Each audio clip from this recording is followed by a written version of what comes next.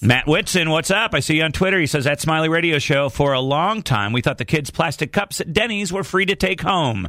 Turns out they are not, but we have 20 of them. All right. Kim on Twitter says, years ago when I was pregnant, we went to Pizza Hut, and the waitress made me mad, so I took 2 of their red cups. Still my favorite to use. I like a revenge stealing. I do remember those Pizza Hut little bubbly red cups. I do, too. When I was a kid, I didn't know they still had them. Carrie, go ahead. You're on the Smiley Morning Show. What did you borrow from a restaurant? Well, I used to work at one of these mom-and-pop restaurants. It was like a small chain where called the Olive Garden. Mm. Yep. And we, my roommate and I we just furnished our whole apartment with silverware, dishes, the vacuum cleaner, cheesecake, wine, pasta. Wow. I like that they furnished their apartment with silverware. It's like, let's go sit on the silverware couch. What else did you... Oh, you vacuum, I guess. Yeah, not really furniture. You stole a vacuum Stole from a vacuum. It sounds... Olive Garden, that's badass. And some wines. Huh. Okay, all right. Wow, this Olive Garden is the number one on our survey it's today. It's so popular, and they're so generous. And when you're there, your family, and you can borrow stuff from your family. That's true, yeah. Go ahead, Justin. You're on the Smiley Morning Show. Hey, what's up, guys? What's up? What up? Yeah, I have to agree. Mine's not an Olive Garden reference, unfortunately. But every time I go to Acapulco Joe's downtown, I have to take one of the salsa bottles. Oh, man, I've been there. I know what you're talking about. They have those little bottles, squeezy ketchup bottles with their salsa in it.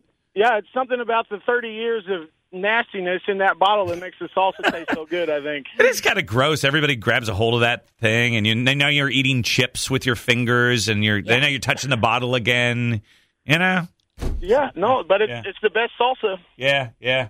Thank you very much. That's what I say about grills. Like, you want to keep your grill a little dirty because you get all of that aged flavor from everything else you've cooked on it. What do you call that when you have a nice pan that's been soiled a little bit? It's seasoned. It's called seasoned. Yeah. Your pan is seasoned. See? Your grill is seasoned. Everybody loved a seasoned pan and grill. I love carcinogens in my meat. Yes.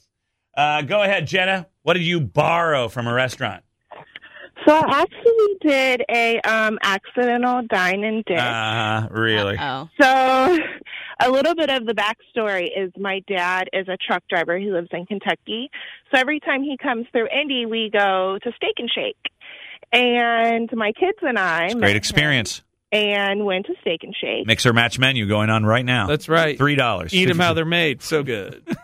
So we eat and we leave, and my dad calls me about an hour later, and he says, so did you pay for food? Because I didn't pay for food. We just got up and walked out. I thought he paid, and apparently he thought that I paid. No. So I took my kids on their first dine and ditch. Awesome. I do that all the time with Dave. Yeah, exactly. Will just gets up and leaves. Did you pay for your meal over here at the restaurant that you just left? Ignore text. Shane on Twitter says, at Smiley Radio Show, I stole probably 20 for rent/sale signs, election signs, and a 70-pound concrete goose and put them in one person's yard. Oh. I guess as a prank, I guess. That's funny. That's pretty good. Let's see. As a prank. Yeah. Go ahead, Carol. I have a story about actually my husband, who was my boyfriend at the time, and this was back in the 70s. And he would go and work out at a racquetball club called Rackets 4. And long story short, we still have a huge beach towel, like comforter that was made out of about 50 towels from Rackets 4, and we still have it, and it's great. Well, I was driving by the old Five Seasons over there just off of 465 on the north side here, along 96th Street, I guess it is. You know, I was going by. It's so sad. I remember going there with some friends back in the day, and it just was around for a long time. A buddy of mine plays racquetball. That's why I thought of it. But I went by there, and the pool was closed down, but I saw some nice pool chairs out there. I was like, boy, speaking of stealing, through my mind, I was like, maybe I could get one of those. I don't know what I would do with it. But you don't have a pool. Yeah, I don't have a pool. But you know what would be kind of fun to put a haunted house in that thing. Oh. I always, every year when Halloween comes around, I'm looking for a new place to do a haunted house. Like last year, every year the airport would be amazing haunted house. How scary that would be, because it used to be all the hustle and bustle. Right, yeah. Now you walk through and you could, the ghosts, the dead pilots and... Yeah, it would be like air traffic incidents. Yes, I mean... Air traffic tragedies. Yeah, kind of sad, but... That would be super scary. But then, what about 5 seasons? Maybe that's a little more attainable, I mean, what are they going to do in there now? We could put, people... died of a racquetball injury, or dead things in the pool. Botulism, yeah, or bad buffet food.